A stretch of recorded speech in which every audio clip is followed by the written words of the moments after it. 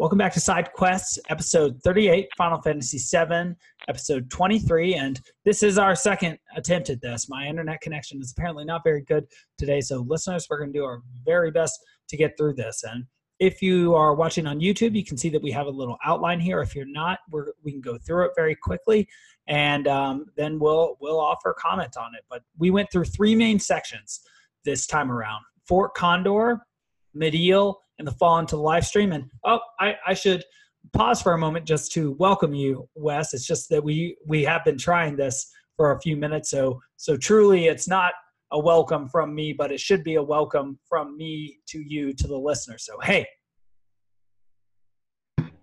it's good to be here. It's always good to have you. How are you doing? I'm doing well. I'm hoping that this internet connection stabilizes. If it sounds like I have any strain on me, it's just that additional factor is wearing me a bit thin. You know, it's interesting to what extent. Well, with Fort Condor, right? So you want to pick up there with the Phoenix and the huge materia?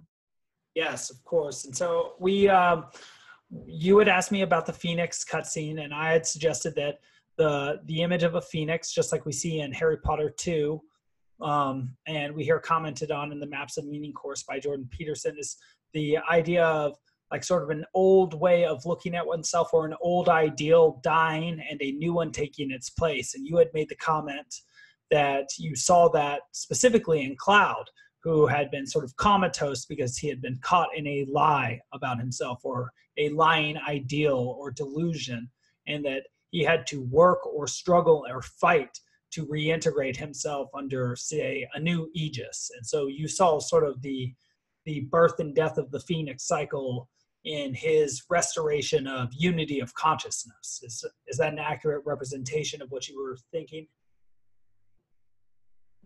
Yeah, that's pretty succinct. I think we can do a little more to like describe the actual fall of the Phoenix and Yes. the burst of fire that happens at the top of Fort Condor. I mean, it's pretty cool. A little gratuitous maybe, but why not?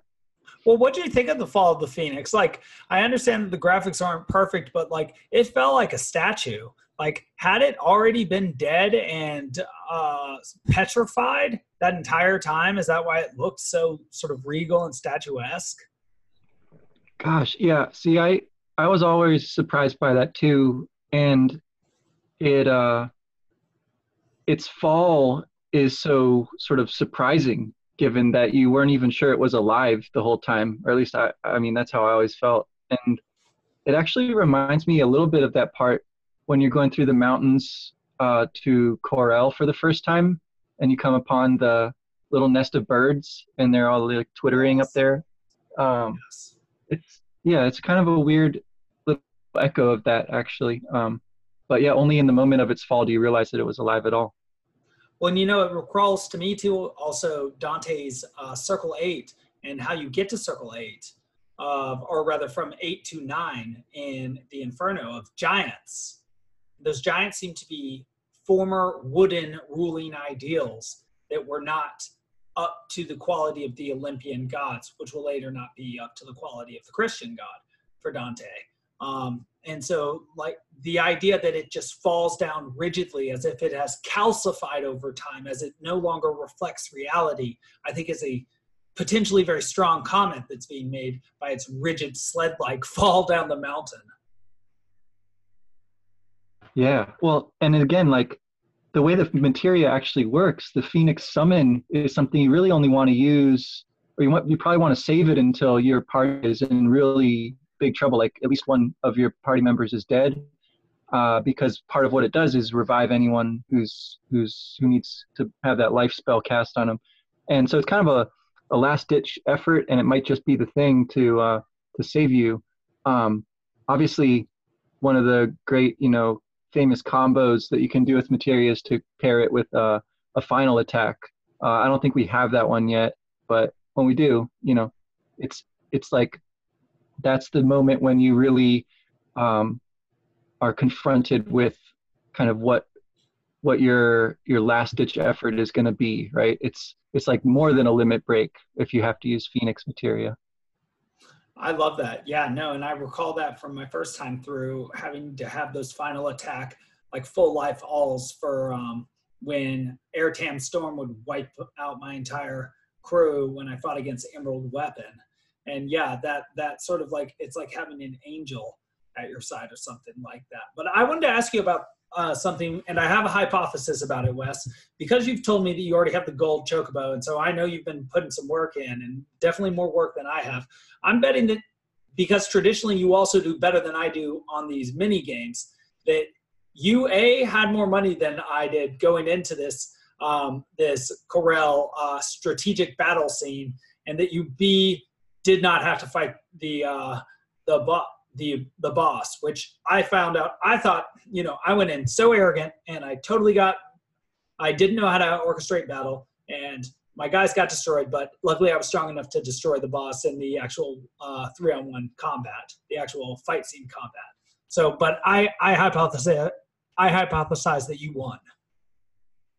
Well, to be honest, I only played the little strategy battle like back when we first came to Fort Condor, because I read that that's how you could get an equipment for Red 13 that would have double materia growth on it. And so I did that and got that item. But actually this time, all I did was place like one person or something, or like maybe nobody, just said, I'm ready to go, and just let them come all the way up.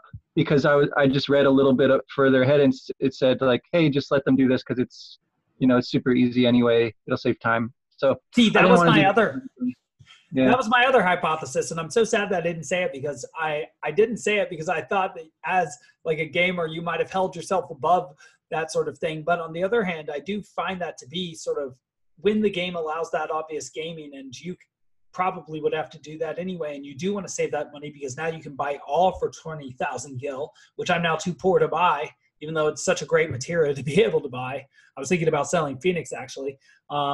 That's well done. Well, I gave it a shot and I tried my best, but no, I lost. But yeah, so that sort of segues into the idea that we talked about fighting and going back through without Cloud. And at first my party felt very weak and definitely deprived of whatever material was missing, and definitely Cloud's strength as well. But after defeating not only that boss, but then later Weapon, which was a major win, I really felt like the team was readapting, and that my feeling even as a player was less of loss of Cloud and more of a increasing cohesion. So not only do we see a unity of Cloud's personality in here, we see a sort of unifying or reunifying of the team too. Exactly. Yeah. The way that it sort of forces you to fight ultimate weapon, I think is how it's called. Anyway, weapon, we'll just call it weapon, without Cloud is really interesting, given that, ultimately that's how you get his final weapon. And so he has some kind of connection with that beast, like it's a kind of alter ego version of him. And it's the first time that you are actually face to face, standing toe to toe with these legendary weapons. And as scary as it is at first, it's not that insurmountable. And it actually runs away, and you sort of are victorious. But then, of course, Lifestream bubbles up and bursts through the ground, so that's all bets are off. And I thought Sid showed real leadership there, not only in his spunk and pugnacity or pugnaciousness when he yelled, "You coward, you're running away," and then showed his ability to inspire too, with Barrett saying, if I could have just had another hit on him, I would have taken him out. Like, the team is looking strong and they're feeling strong. And then Sid says, we got to go. And Barrett's like, what about the other two? And he says, you don't have time to think about anybody but yourself. Let's go. And I thought that was just great. If Tifa and Cloud are going to save themselves, they have to save themselves. And that is what they end up having to do in the live stream, which I thought was an excellent lesson, besides many of the other lessons that we learned down there on this weird substance that apparently makes you face your past unless you're Tifa. You have to do it yourself. You have to put in work yourself. Yeah, I think that there's a kind of echo there of Sid's um, assistant Shira back in Rocket Town, right? Like he canceled the mission because he knew that she was in danger. In this case, he saves, the rest of the party, but knows that it's too late to go back for Cloud and Tifa. I don't know whether this is going too far, but it seems like one way to read this is that the life stream is actually like intentionally trying to drag those two into it, to give them something that they need to, you know, re reconnect and put back together before they can do the rest of the quest. So I don't know how far to go with that, but like, yeah, I agree, Sid. Probably reliving a little bit of that experience, but does seem to make the right decision, the right call here. And well, that's so interesting that you say that they may just be brought together by fate in that way, because, well, the first thing that I wanted to notice that we see so many inversions there. We saw Tifa for so long playing second string or second fiddle to Ares, and now we actually know that that connection to Ares was not a genuine one, because it's the presence of Genova cells and Sephiroth's will and Cloud's imitating of Zack that made Ares like him, and so it was always Tifa. And even though Tifa seemed so second string, and like I would have even been disappointed to get her, though I think maybe interested to get her for the Golden Saucer scene, um, it turns out that she actually was like the girl who Cloud wanted to catch the eye of, but he was too sort of weak. And when her mother died, which he remembered as one of his like most vivid memories, she went on this foolish quest up Mount Nibelheim, which she later, 5 years later, would have, or excuse me, 5 years ago, she would later lead him back across, or so he thought. But then, so she thought in a different way, but it turns out that he was actually there, but in disguise. So very Shakespearean here. And she would then lead them across Mount Nibel in the same way that she tried to go up Mount Nibel after her mother died, sort of like pursuing her own demise, it seems. And she fell when, I don't know if it was a bridge collapse. It's funny, she fell again the time she was guiding them, which is just an amazing parallel at this moment. But that was Cloud's biggest memory from home, and she barely even remembered it, and showing that she was more important to him than he was to her. And in fact, she had these two other friends, and so she seems to have been misremembering what the connection between them was too. They both seem to have had a false ideal of who it was in front of them.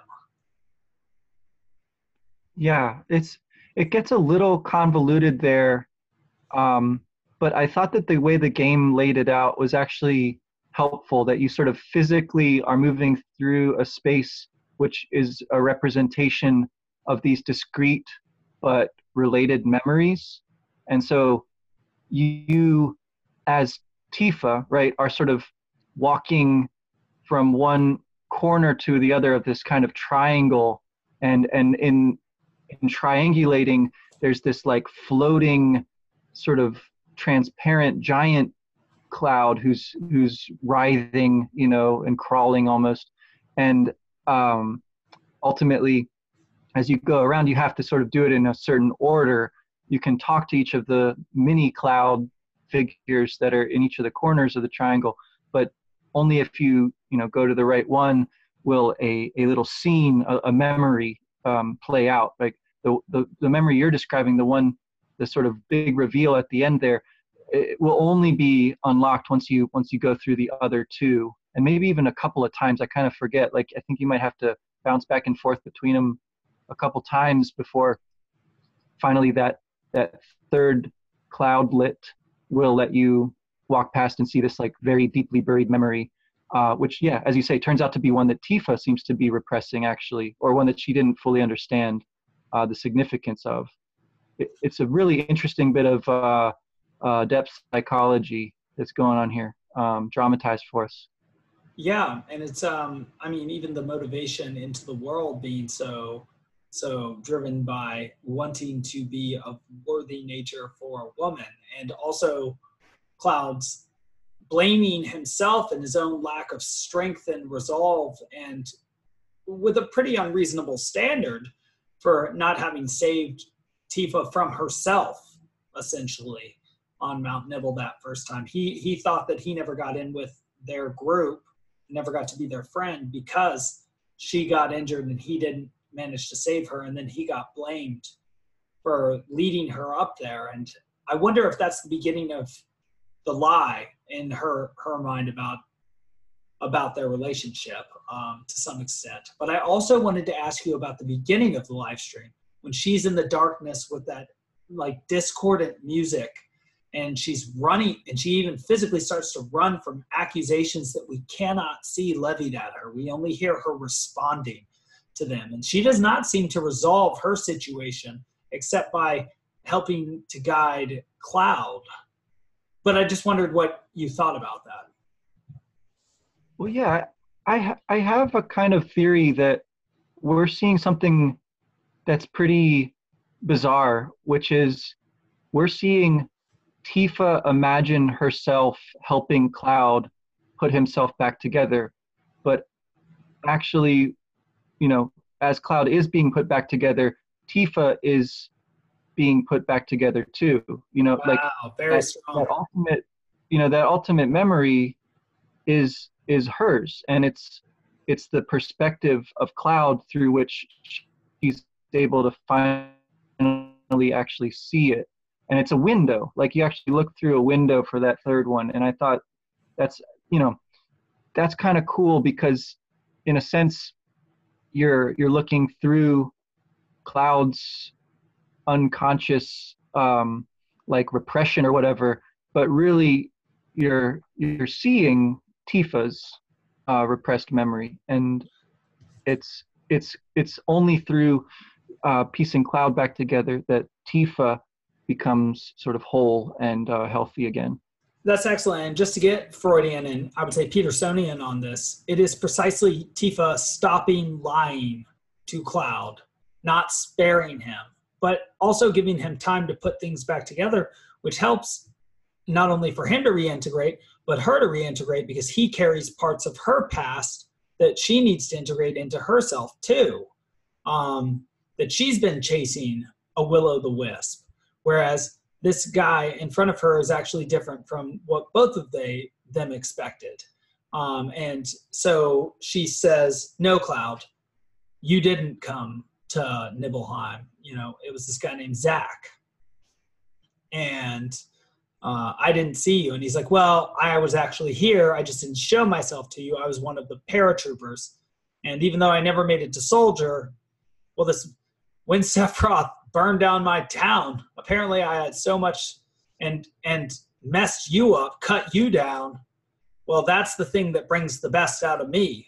Just like when I climbed Mount Nibble to try and save you, this time I was going to save you again. And wow, his strength of will gives him the ability to, though he attacks Sephiroth from behind the first time, gives him the ability to not only get stabbed through apparently the chest, with like a foot of blade through him. He grabs the blade, I guess, on the sides, and Sephiroth is in disbelief, says this is unbelievable, and picks Sephiroth up by his own sword and throws him and the sword out of himself, which must hurt, into the Mako reactor and into the Mako. Is that life stream down there, or is it like purified life stream? Is it like what happens to the Joker and Batman and the old Batman series with Michael Keaton and Jack Nicholson? Yeah, I mean, I think that Sephiroth ultimately seems to get reconstituted one way or the other. The parallel between their falls is, I think, kind of instructive, right? Like, as you say, it's a Mako reactor, and so it looks kind of like the life stream, but it's an artificial concentration of it for a nefarious purpose. Whereas when Cloud falls into it, it's because he's, helpless. He's being like embraced by the planet in a way, and and he doesn't fall alone, right? He's got Tifa there as well. I think Right. the other really telling image that goes along with that, of course, is Eris being dropped into the icy waters at the City of the Ancients that we saw back at the end of Disc 1. Yes, that's very good. And three different sorts of beings, but also just their different reactions to what they fall into. Sephiroth, just like the corrupted Mako reactor fluid, attempts to corrupt the world in that way, attempts to destroy or disintegrate the world, whereas Cloud, entering the natural life stream with a partner, Tifa, achieves reintegration of himself in order to prevent the disintegration of the world. Yeah, it's a really weird kind of recapitulation of what Sephiroth does to you, right? When he's showing you those memories and Cloud is like trying hard not to see them. Whereas this time you apart. Yeah, this time it's Tifa walking you through it, patiently, and she's, very insistent, like, we're gonna figure this out, like, it's okay. And then she sort of like, she tells him enough of the truth that, he seems to feel comfortable, finally like accepting that he's been hiding behind this persona the whole time, and that, yeah, he was there, right? So in a way, he's telling the truth all along. He just has to sort of explain in what sense he was present and sort of incognito. Okay, so just because, for me, Wes, one of the big parts of this project, at least when I was young, when I first visualized it, was to get straight some of the convoluted parts, because I considered some of the sort of ideas about how this story went down as on par with sort of some of the big ideas that people have never quite grasped in the epics and in philosophy and great philosophical works like Plato and Aristotle. I don't know that I would necessarily agree or disagree with that hypothesis yet, but one of the big questions I have here, or something I want to get clear, is why is Sephiroth holding Jenova's head? Why did he cut off her head? And yeah, why that specifically? Why not the rest of her? What was the intention there? Yeah, is it her head? Like, I couldn't tell what that was, whether that was supposed to be her arm, like some tentacle part of her, or what. It's her head with the visor, and that's the image that's maintained of her in Advent Children too. Oh, far out. Like, to me, that's suggesting that he has the plan to reconnect with her in some way, right? And that he's like weakened by that ambush, so he can't bring all of her along. And so I wonder if, like, when he falls there, that's like, actually, I think that must be significant that Jenova, part of her, also falls with him. And so whenever they are able to finally reconstitute there at the northern cave, they're sort of like, there's a physical connection where before she was sort of in a stasis, sealed up. He breathes her. He brings enough of her along. I don't know quite how far to go with, like, the ins and outs of all of the continuity issues here, because I don't feel like I have a terribly good grasp on it either. Like, in what sense Cloud is exposed to Jenova? Like, is that happening in that moment when he goes into that chamber, or did he already have that done to him when he tried to join Soldier? It sounds like the latter, but I'm not so sure. I think it might happen when he's beneath the mansion, and then Hojo is running experiments on him and Zack, which we'll see later. But I want to comment on Jenova and Sephiroth. It seems as if what Jenova might be is sort of like what the Shinra's idea of the promised land is a false Edenic ideal in the past, a fantasy where, and this is Freudian and Jungian, Freudian in that it is an attempt for a man, a hero, to return to a fantastic past in which he is still a child with his mother. And that's the Freudian aspect. It is infantilizing. But what's Jungian about it is that one's false ideal is destroying one's delusional ideal, which one thinks one can bring into existence by pursuing the past, which I would say is the leading theme behind The Great Gatsby and Gatsby's idea that he can go into the past, is sort of like what a siren is and what Genova is, the siren from the Odyssey, that the proof of the evilness of that idea and why Eden is guarded by flame-wielding cherubim, suggesting that the past cannot be gone into, is that Sephiroth falls, is precisely because he falls. The pragmatic element, that the goddess he served killed him. And that's what happened. Yeah, well, it is really curious how powerful we're supposed to think that he is, and yet how Cloud is able to basically name him, with one blow. It's very strange.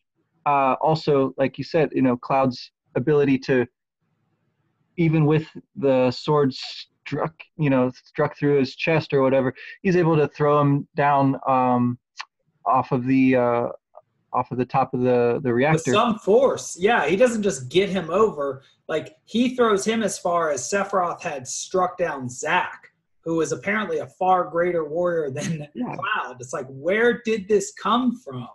It's almost like when you stop lying to yourself, you can do untold things. You can be far more than even you thought when you lived in your delusion.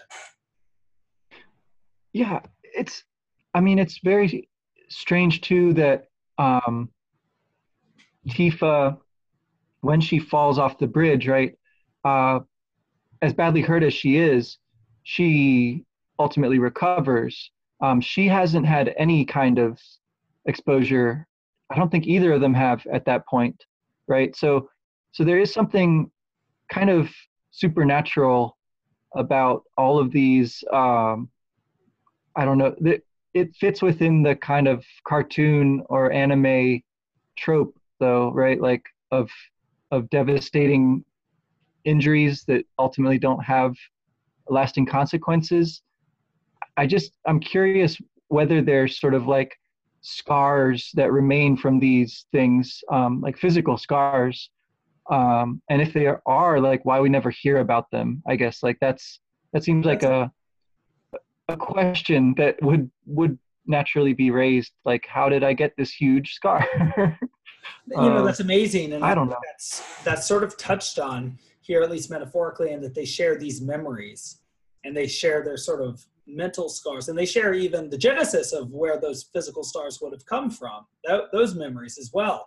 And so that is so interesting, because that is another epic trope. Of course, in the Odyssey, the origin of Odysseus' scars revealed, and that also reveals him by his origins to Eurycleia, his nurse, and also his son's nurse, so she loves his family.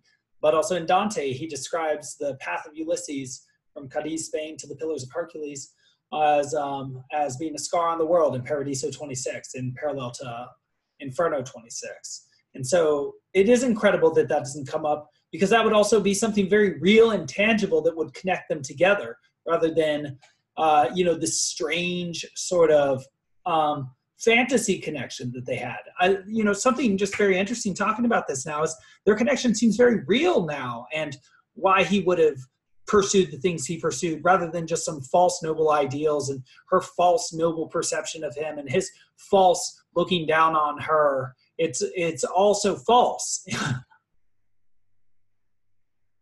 Well, yeah, and his whole problem with telling the truth has sort of driven a lot of the plot so far. I wonder sort of what kind of personality we're left with after all of this. It seems like he's basically a very earnest and vulnerable kind of person who probably doesn't really understand himself very well at all. It's almost like he is kind of being reborn here and needs to sort of start fresh. And it's hard, yeah. Well, it's kind of like what the story is doing at this point too, right? We've sort of reset after one sort of quest, and now we're on a sort of different one, getting all this huge materia together. As you say, like just leveling up and maxing out the party that you want to use for the rest of the game, basically. So it's a different kind of beginning to the story here. Yeah, and it's so interesting. Instead of you being like this angel who's fighting the ultimate devil and being on equal ground, it's like actually you're this far weaker individual who was never even close to being on equal ground with him. But on the other hand, too, it's almost like you're just going to finish the job you started with this guy. And it's like, you beat him once, as strong as he was, and now you face yourself. It's almost like that's the ultimate form to attain towards. They say in weightlifting circles, lift as lightly as you need, but get the form down, because then you'll just add numbers. And it's almost like that's the notion behind being at, I think, Dagobah with Yoda for Luke Skywalker when he faces Darth Vader, or the darkness within himself in the second Star Wars, or I guess now the fifth Star Wars. That once Cloud's faced his ultimate fear, which is revealing to Tifa his utter weakness and failure to attain the glorious ideal that he thought would draw her to him, and she's been drawn to him all the same. It's like, well, Sephiroth's not so big a deal. The world ending's not so big a deal. It's like the ultimate humiliation has been spared to him. The ultimate grace has been given to him, and he's faced it. And it's almost like that would give one the strength of character necessary to face anything. Yeah, it's striking, I think, how the story sort of fills in these powerful images, and I feel like there's a connection there with the idea of a life stream, right? It's only like manifesting and then flowing back into itself. To me, that's sort of what the story is doing here. It's like we have these iconic images of fighting Sephiroth there in the reactor. Like, we don't really understand how they fit together. We need to see how that connects with that other iconic image of them under the stars in the middle of town that night when they're saying their dreams for the future, their wishes and whatnot, right? So we have these images and we need to like fill them in with something. And it seems like that's sort of the idea behind what the life stream does, is like it comes up and manifests itself for the purposes of giving life and also continuity to these images. And I think that's sort of the way that Mikhail was talking about anime as well. Like, to an extent, the story is a secondary consideration next to the style and these events that you want to portray and the kind of feeling that they evoke, which is practically numinous, but also maybe just sort of satisfying and like comfortable. There's like kind of a balance between those two. But anyhow, that seems to be what's going on here. And so I wouldn't push too hard on the continuity of it all. But yeah, that on the other hand, we do need to sort of fill out this person Cloud and have some kind of foundation for him. And it seems like he's finally got a good one. Well, and it seems like just to sort of piggyback on that point, but also find a third way, is that it seems like the very beginning of the story, the first disc, was about indulging in fantasy and learning the mechanics of the fantasy and learning about this Ares creature who's this different creature from a human and how they are different, these ancients, these Cetra from humans. And then also there's this Genova, this, calamity from the skies, and what is Sephiroth, and there are these people with Mako eyes, and it's all very strange. But with the death of Ares and the death of potentially that fantasy or delusion, what we're now getting into are the human elements of our character. What makes them human? That which is the real take-home message is as if the game now putting a clock on itself, like Majora's Mask, like you said, with the comet in the sky, the meteor, and us about to face having to end the game by beating it. It's as if it is getting to its ultimate lesson. Just as we fight Ultimate Weapon, its ultimate human lesson about facing one's own failures in order to see oneself correctly, to know who one really is.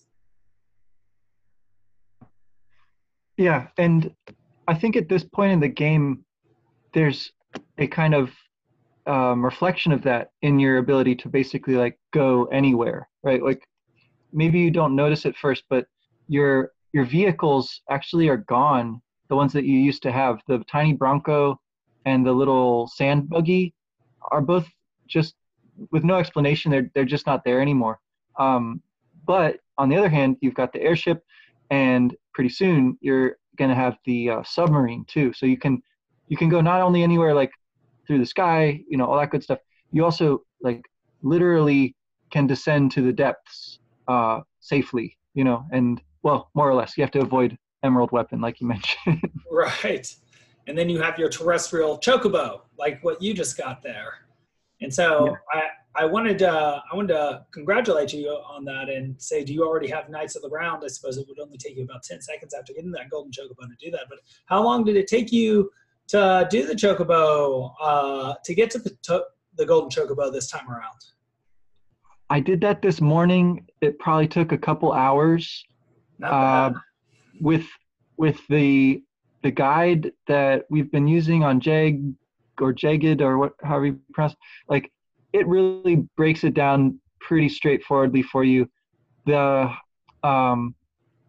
process of doing it is, you fly between Gold Saucer and the Chocobo farm, basically, once you go around catching a few Chocobos down in Mideel. So, there's some traveling involved. You have to sort of make time pass within the game by fighting some random battles here and there. But really, and you get to do chocobo racing. That's pretty fun.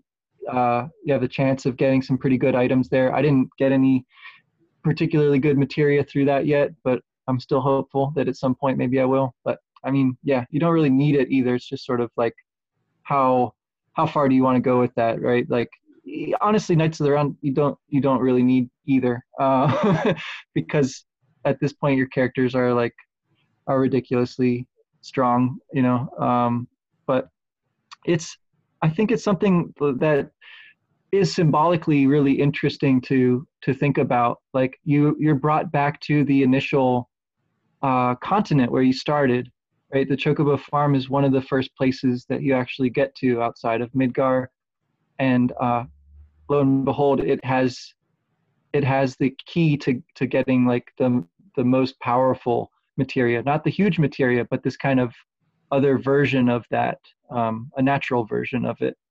It's a legendary materia too, Knights of the Round. It tells a story of Arthur and the Round Table, and it's of almost infinite power. I think it hits 17 times for several thousand hit points each. It's absurdly overpowered. I think you can beat Sephiroth with one cast of that, whereas an Emerald Weapon takes like 10 that you need to W cast or double cast on that. I've never fought the weapons, Ruby and Emerald. Like I've never been brave enough or foolhardy enough to try to do that. So I'll see if I do this time around, for the purposes of completionism or whatever. But it is like so long in casting. I haven't actually used it yet, but I just remember. And so if you're gonna W summon, it takes so long to get W summon first thing, right? If going through the battle arena thing, and then like the actual animation takes so long to play that I'd much rather just have like a really strong physical attack and have high stats and high speed, have haste or whatever, and just like wail on enemies with that, or with I don't know, like Comet or Ultima Materia, because it's just so much faster. Yeah, I think that's ultimately very intelligent that weapons can sort of be sort of an MMORPG sort of major fight against a dragon from back in the EverQuest days, where it's just several hours of repeatedly doing essentially the same thing with minor divergences when things change. It's like, but yeah, you basically cast W summon Knights of the Round 10 times and make sure that you have final attack, full heal, or full life rather, for everybody for when you all die. And that's kind of the equation right there. And but I wanted to mention one thing that I wanted to run by you, because we were texting about this beforehand, which is the symbolism behind the transportation you have, and how that accords with alchemical symbolism, and also with this notion of the phoenix, and what we've been talking about with reconstitution of the personality under a true aegis rather than a false or delusional one this time around, which is that you start with the tiny Bronco, or the car that is a terrestrial object, and then you move on to the Highwind, which is aerial, and then you move down into the submarine.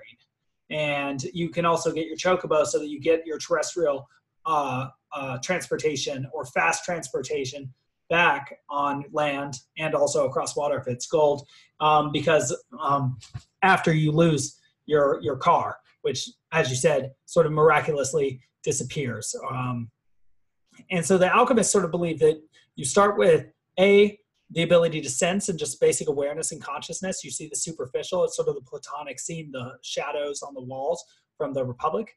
And then you learn the ability to sort of speculate or think lofty thoughts. That's the Highwind, riding in the airship, sort of without care, and sort of during the Ares time of just, fighting the epic battle of against the evil villain and trying to save the girl, and actually ending up being part of the reason that she dies, which is terrible. But that's the submarine.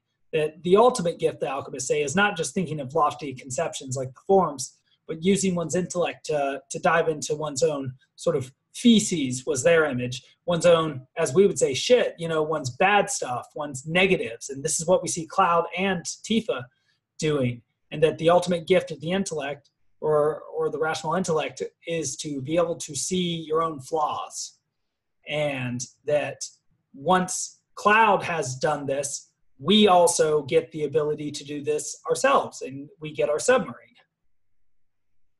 Yeah, the submarine, again, is super scary at first because you can't see very far, and that Emerald is down there somewhere. Or if you don't know about Emerald, you soon find out, and then you're scared very much, very quickly. So, oh my gosh, when you first run into him, he's big and scary, but you remember Ultimate Weapon, and you're like, no problem. And then he casts like Aircam Storm or steps on you for 7,200 damage. And you're like, oh my God. Right. It's not the same. He just kills you easily. And you're like, what? That was so unfair and terrible. And that is the underworld. Those are the depths. He's Poseidon or Hades, and he's a god down there, and you better watch out. Right. Well, the other thing that's down there is the way to a few really good side quests, really worth doing. You get to go meet Lucretia and hear a little more about her. And it's told pretty much just through images. Again, it's like the sketch of a manga or an anime or something. You see these little scenes of her and Vincent go by, and you can also go to the sunken Shinra airship, the Gelnica, and sorry, that is pretty scary as well.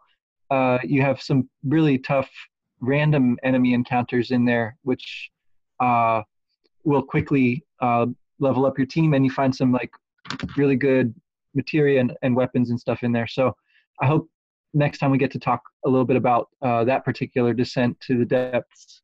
I recall that being difficult and scary, and also Emerald Weapon being pretty scary. And yeah, I'm looking forward to filling out this speculation of mine, this hypothesis, and seeing if it can hold true or begin to show itself for its truth. as we delve through these missions. I'm looking forward to getting into them. Wes, to getting into the depths while we have something coming down to destroy us from the heights. Truly, the way down is the way up. Yeah, it's abbreviated a bit. Like, again, I feel like as the game goes on, it sort of gets attenuated, whereas in Midgar, there's so much to do. There's so many aspects of it. And then as the game goes on, it sort of accelerates. These huge materia missions go by pretty quickly.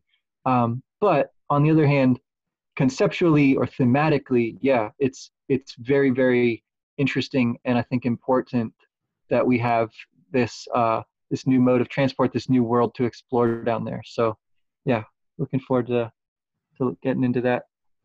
Yeah, I suppose as usual, we'll look forward to going deep.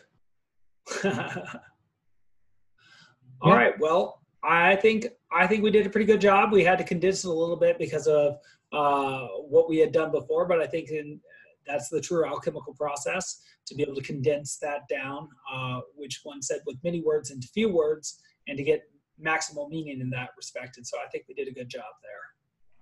Yeah, I find that this is all stuff that I have pretty much forgotten. So it's really interesting to get to go through it with a little more attention.